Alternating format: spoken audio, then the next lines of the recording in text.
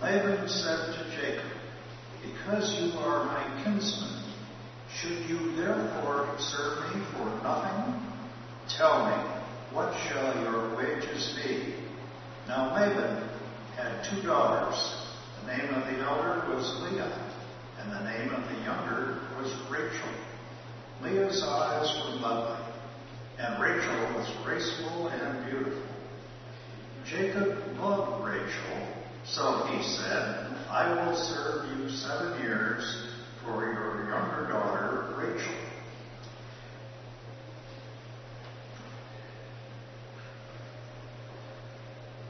Laban said, "It is better that I give her to you than I should give her to any other man. Stay with me." So Jacob served 7 years for Rachel, and they seemed to him but a few days because of the love he had for her. Then Jacob said to Laban, "Give me my wife that I may go into her, for my time is completed." So Laban gathered together all the people of the place and made a feast. But in the evening he took his daughter Leah and brought her to Jacob, and he went into her. Laban gave his maid Zilpah to his daughter Leah to be her maid. When morning came, it was Leah. And Jacob said to Laban, "What is this you have done to me? Did I not serve you for Rachel? Why then have you deceived me?" Laban said, "This is not done in our country, giving the younger before the firstborn. Complete the week of this one, and we will give you the other, also in return for serving me another 7 years."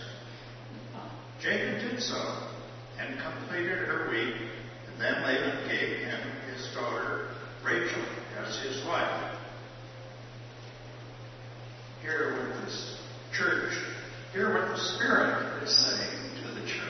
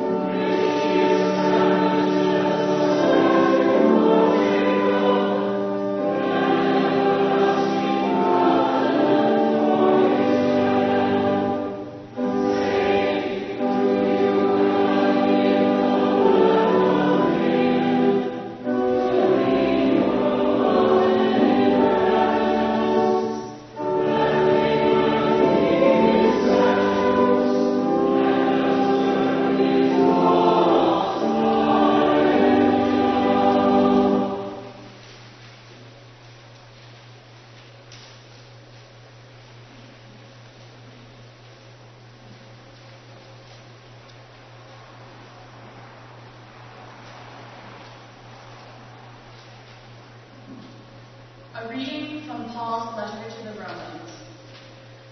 The Spirit helps us in our weakness. We do not know how to pray as we ought, but that very Spirit intercedes with sighs too deep for words. And God, who searches the heart, knows what is the mind of the Spirit, because the Spirit intercedes for the saints according to the will of God.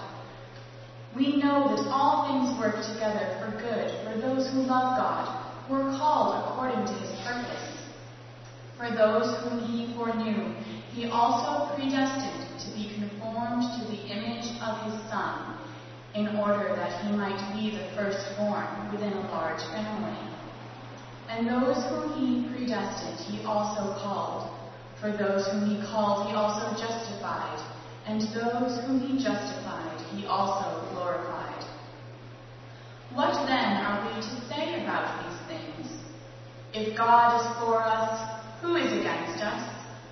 He who did not withhold his own Son, but gave him up for all of us, will he not with him also give us everything else? Who will bring any charge against God's elect? It is God who justifies. Who is to condemn?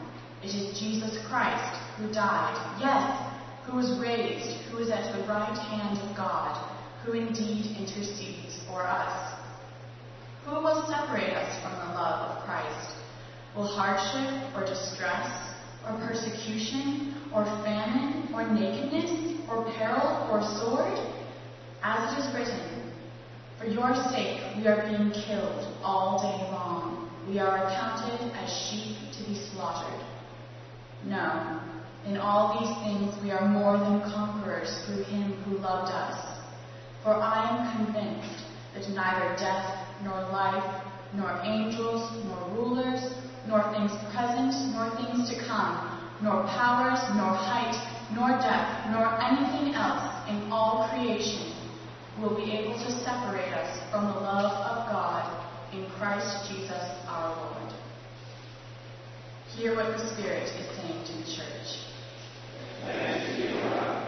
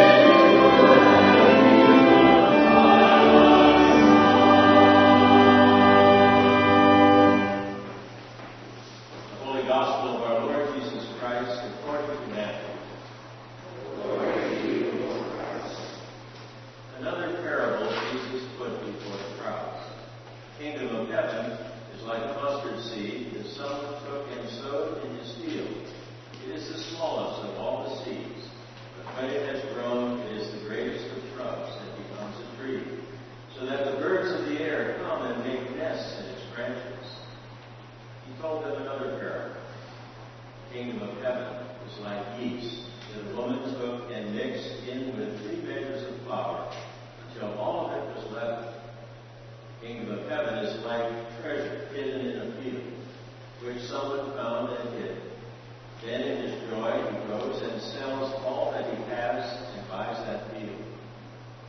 Again, the kingdom of heaven is like a merchant in search of fine pearls. Not finding one pearl of great value, he went and sold all that he had and bought it. Again, the kingdom of heaven is like a net that was thrown into the sea and caught fish of every kind. When it was full, they drew it ashore, sat down, and put the good into baskets, and threw out the bad. So it will be at the end of the age. The angels will come out and separate the evil from the righteous and throw them into the furnace of fire, where there will be weeping and gnashing of teeth. Have you understood all this? They answered, yes. And he said to them, therefore every scribe who has been trained for the kingdom of heaven is like the master of a household, who brings out his treasure, what is new and what is old. The Gospel of the Lord. Praise to you, Lord Christ.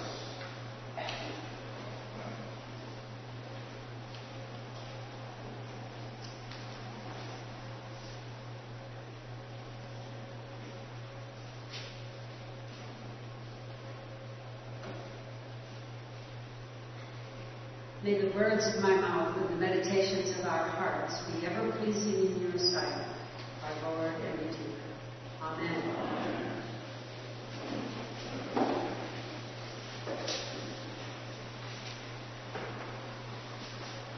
In our family room, on the mantel of our fireplace, is a sign.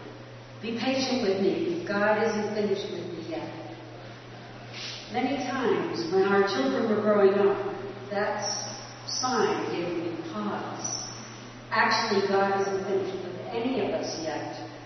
We are in the process of being transformed, struggling with good and evil, experiencing successes and failures. And as the song goes, picking ourselves up and starting all over again. The most recent events of the past weeks, the senseless acts of terrorism and suicide and bombings, killings and wars, and children crossing the borders, and most recently the bombing of Malaysian Flight 17, it's just too much to take in. I am struck by the fact that while I am deeply angered and saddened, I am no longer shocked. I am numb. And that is very unsettling to me. Unfortunately, it is becoming all too familiar. There are so many questions. How can those responsible for these tragedies have so little regard for human life? Where is all this misdirected hatred and anger coming from? Why are innocent people chosen as the target for violence? Where is God in all this? In Romans, Paul tells us if God is for us, who is against us? And Paul is convinced that despite all the adversity he saw in the world, nothing will be able to separate us from the love of God in Christ Jesus our Lord. So how does God's love manifest itself in our lives? I believe that Jesus gives us a roadmap to that question through the lens of the parables. What is a parable? C.H. Dodd states in his book on parables, at its simplest, a parable is a metaphor or a simile, drawn from nature or the common life, arresting the hearer by its vividness or strangeness, and leaving the mind in sufficient doubt about its precise application to tease it into thought. We are meant even today to wrestle with the meaning in our search for truth. All the parables we heard this morning begin with the words, the kingdom of heaven is like. Take the parable of the mustard seed. What isn't commonly known today, but was well known during Jesus' time, is that the mustard seed was being one of the smallest seeds, not the smallest, but one of the smallest. And in fact, it was a weed. It can grow to 6, 12, or even 15 feet in height. There is tremendous contrast in size. So much comes from so little. Even though Jesus and his followers were such a tiny little group, and even though the kingdom seems at times virtually invisible, one can have faith in its final coming in fullness. We can have faith that it is spreading. So it is with the parable of the yeast, a small unit of fermented dough in biblical times, not like the little packages of yeast we buy in the supermarket today, but mixed into 3 measures of flour would grow to roughly 1 1/8 bushels total. Such a small amount of yeast mixed in with a large amount of flour would make an awful lot of bread. Again, the contrast in size to emphasize that while the kingdom of heaven in each of us starts small, it will grow and continue to flourish and become surprisingly great. When it comes into its own, it will be all-encompassing. We aren't there yet. It is God's time, not ours. As disciples of Jesus, we are called to be patient and trust that the kingdom is indeed spreading, and God is counting on us to do the spreading. To be the co-creators with God, to complete the work of the kingdom, to continue the work toward justice, mercy, and forgiveness for all. It's a lesson in patience and in hope. But God's expansive love is not defined solely by growth. We turn now to the parables of the hidden treasure and the pearl merchant. In both, there is discovery first, then it's followed by joy, and then come the consequences. For the one discovering the treasure hidden in the field, his joy is risking all for the kingdom. And when the merchant discovered the pearl that he recognized was of great value, he sold everything he had to acquire it. And so God's love in our lives manifests itself through growth and also through epiphanies we experience along our journey. Do we search for and find the hidden treasures, the lost pearls in our lives? For many of us, and I know it's true for me, it is the slow, gradual maturing in faith, together with all the doubts and surprises that I have experienced over my lifetime. A faith constantly being renewed and constantly being challenged. For some, it comes through a heartbreaking tragedy. For others, like C.S. Lewis, it comes through endless searching and seeking. We all have our journeys, unexpected glimpses, sometimes acknowledged only after the fact.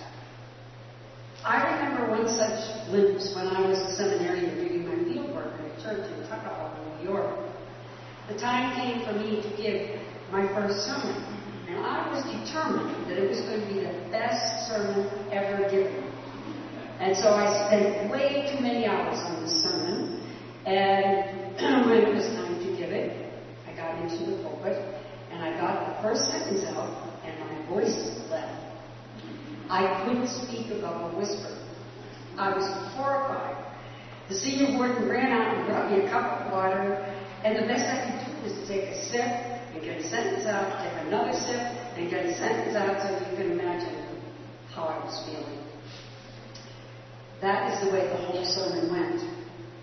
But at communion time, when it came time for me to give, to administer the communion to the parish, what happened was that they ended up ministering to me. The parishioners came up one by one, squeezed my hand, hugged me.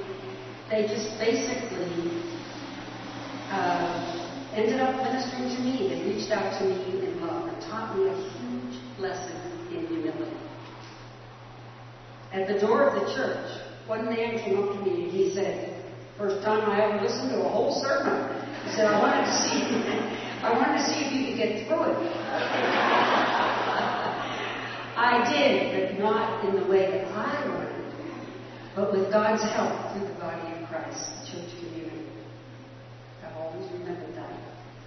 The New Testament is full of seeking, expecting persons, surprised by joy.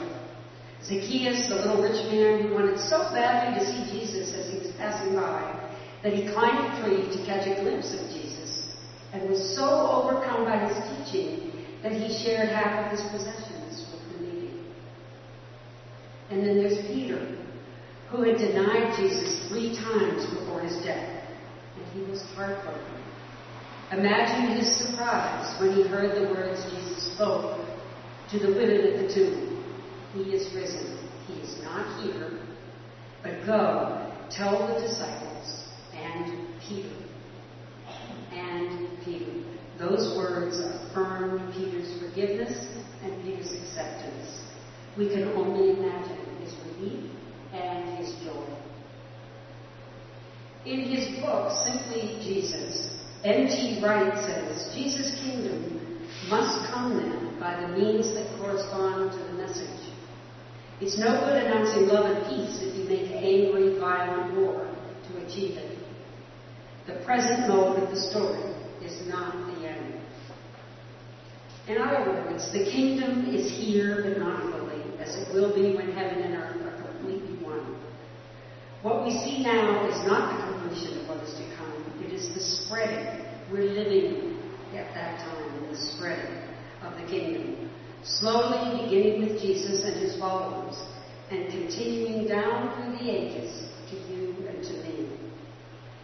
Wright continues, when Jesus healed people, when he celebrated parties and hung out with all sorts of people, when he offered forgiveness freely to people, in all these ways it was clear that this wasn't a foretaste of a future reality.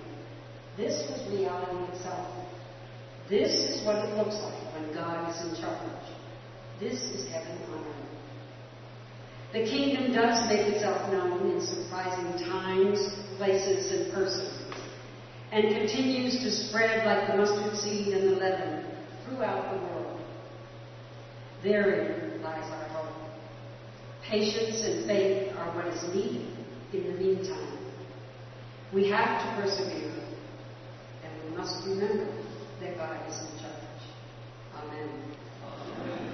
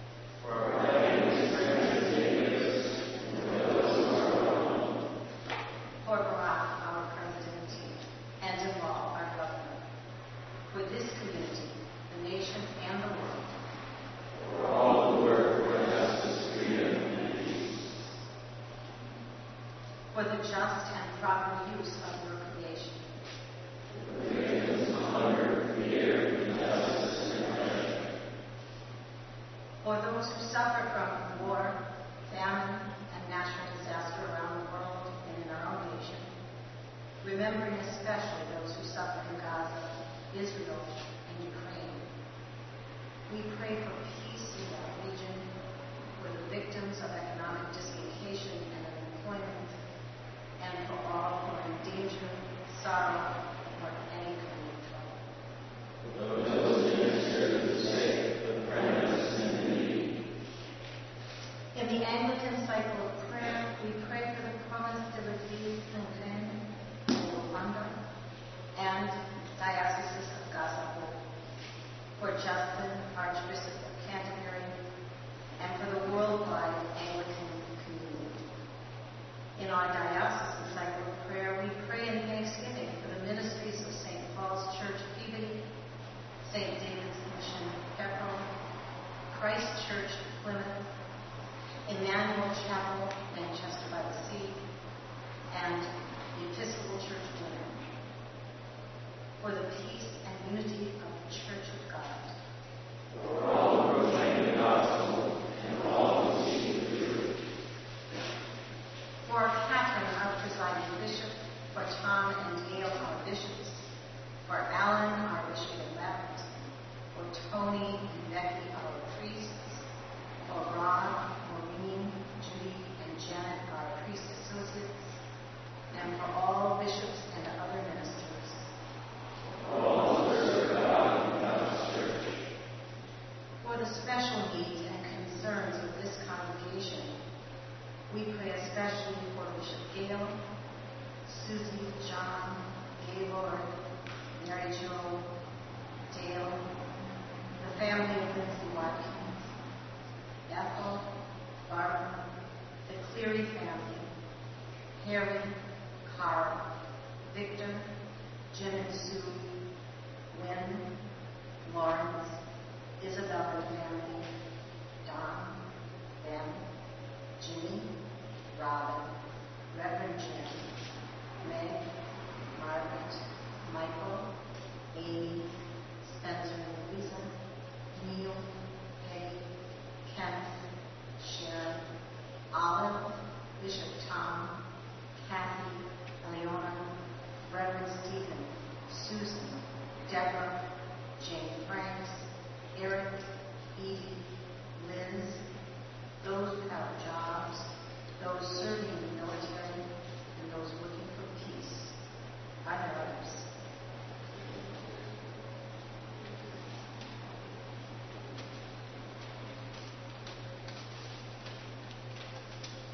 Hear us, Lord. For your mercy is great. We pray for the safety of those who work on the demolition of the old parish house and give thanks for the beginning of the parish house project. We thank you, Lord, for all the blessings of this life.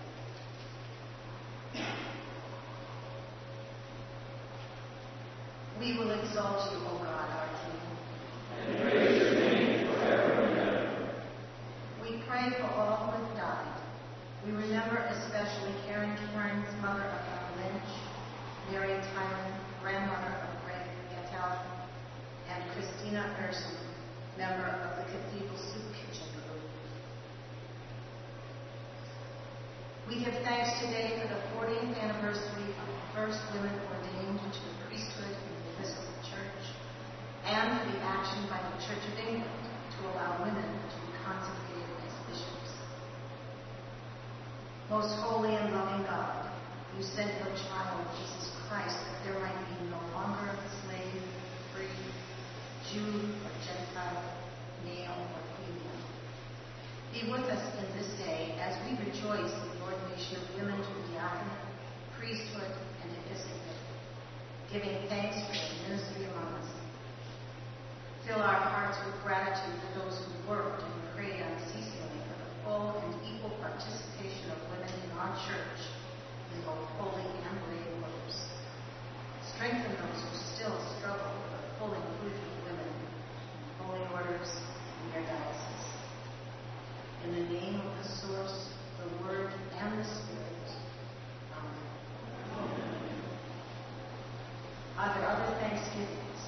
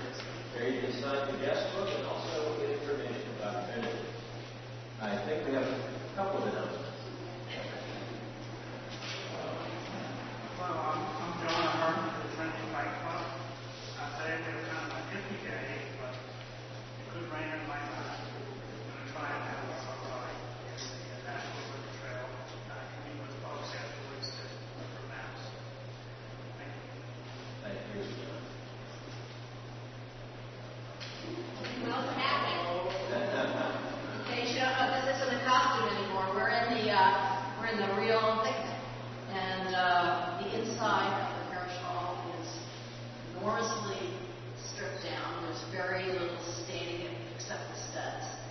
And we are really at that point where it's getting very exciting. Early next week, Monday or Tuesday, they will begin to take the outside of the building down with big equipment. It's going to take some time to get that done, but they're really on it, and we're very pleased with how fast the construction company is working through some of the issues that they have. We will want you all to know that Wednesday and Thursday of this week, this whole building will be shut down because the water service has to be cut off in order to hook us to the new water line that they've been putting in. So there'll be no offices or any groups meeting here. So please know that this is a plan, and it will help us get to the next stage. We do have a lot of new photographs of the inside the church that we'd like to get put up on the website, and hopefully we'll have a chance to see those. If you go down the steps along the edge there is a door now with glass in the middle of it that you can see out and see a little bit of what's been going on. But it's we're really lively going. If you have any questions or concerns, please feel free to call me. Thanks. Thank you, Claudia. Robert, you have an announcement? There's an announcement in your bulletin about housing, and I'm happy to say we have just enough houses. But if you were planning on volunteering in your home, we could probably still use you as either a backup or we've got one person who has 5, so you could help us out. But I'd also like to call your attention to the concert. Please come to the concert Saturday night at Holy Family Church at 7:30 p.m. to hear the South End on Sea choir. And if you are computer literate and want to go on, they have a great website that tells about the tour. They're coming to Boston and Concord by way of Chicago, Cleveland, and Niagara Falls.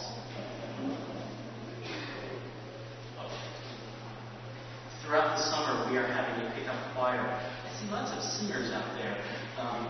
If you want to sing with us, all you have to do is show up at 9 o'clock, and we learn the anthem and the hymns and service music for that morning at 9 o'clock. Thank you, Rob. As you heard in the prayers, we are marking the 40th anniversary of the ordination of women in the Episcopal Church. 40 years ago, the Philadelphia 11 were ordained. Our parish had some very close connection to that. I believe that Ivan Kaufman was present at that ordination. Also, the preacher was Chuck Willig, who many of you know and has been here to preach before. At the time, he was the vice president of the House of Deputies. And I believe the crucifer for that was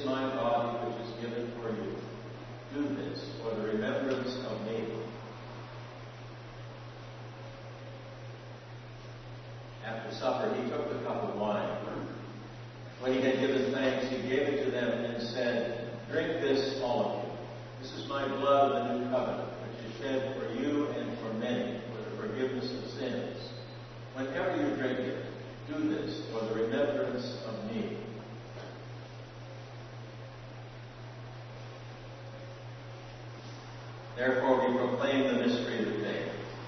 Christ has died, Christ is risen, Christ will come again. We celebrate the memorial of our redemption, O Father, in this sacrifice of praise and thanksgiving. Recalling his death, resurrection, and ascension, we offer you these gifts.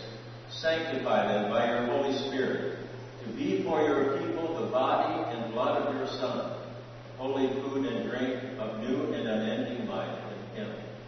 Sanctify us also, that we may faithfully receive this holy sacrament and serve you in unity, constancy, and peace. And at the last day, bring us with all your saints into the joy of your eternal kingdom. All this we ask through your Son, Jesus Christ. By him and with him and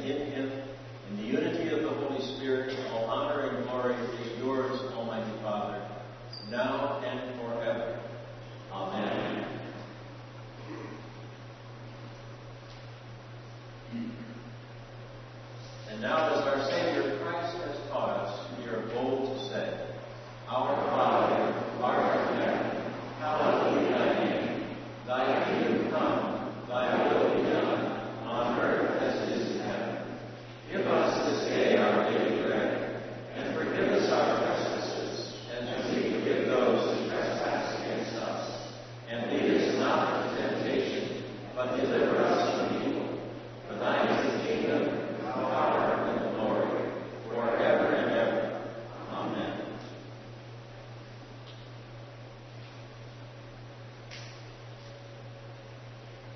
Hallelujah, Christ our Passover is sacrificed for us.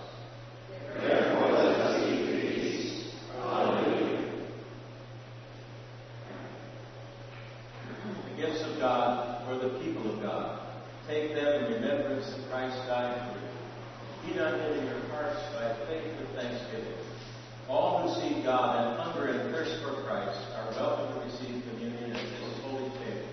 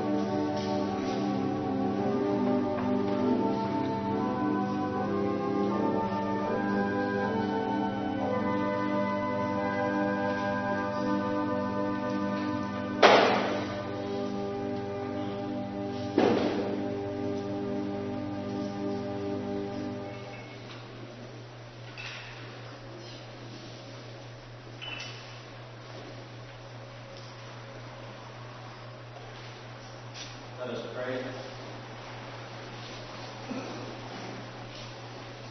Almighty and ever-living God, we thank you for feeding us with the spiritual food of the most precious body and blood of your Son, our Savior, Jesus Christ, and for assuring us in these holy mysteries that we are living members of the body of your Son and heirs of your eternal kingdom.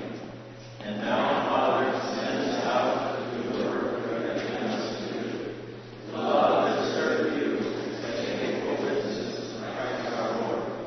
To him, to you, and to the Holy Spirit, be honor and glory, now and forever. Amen.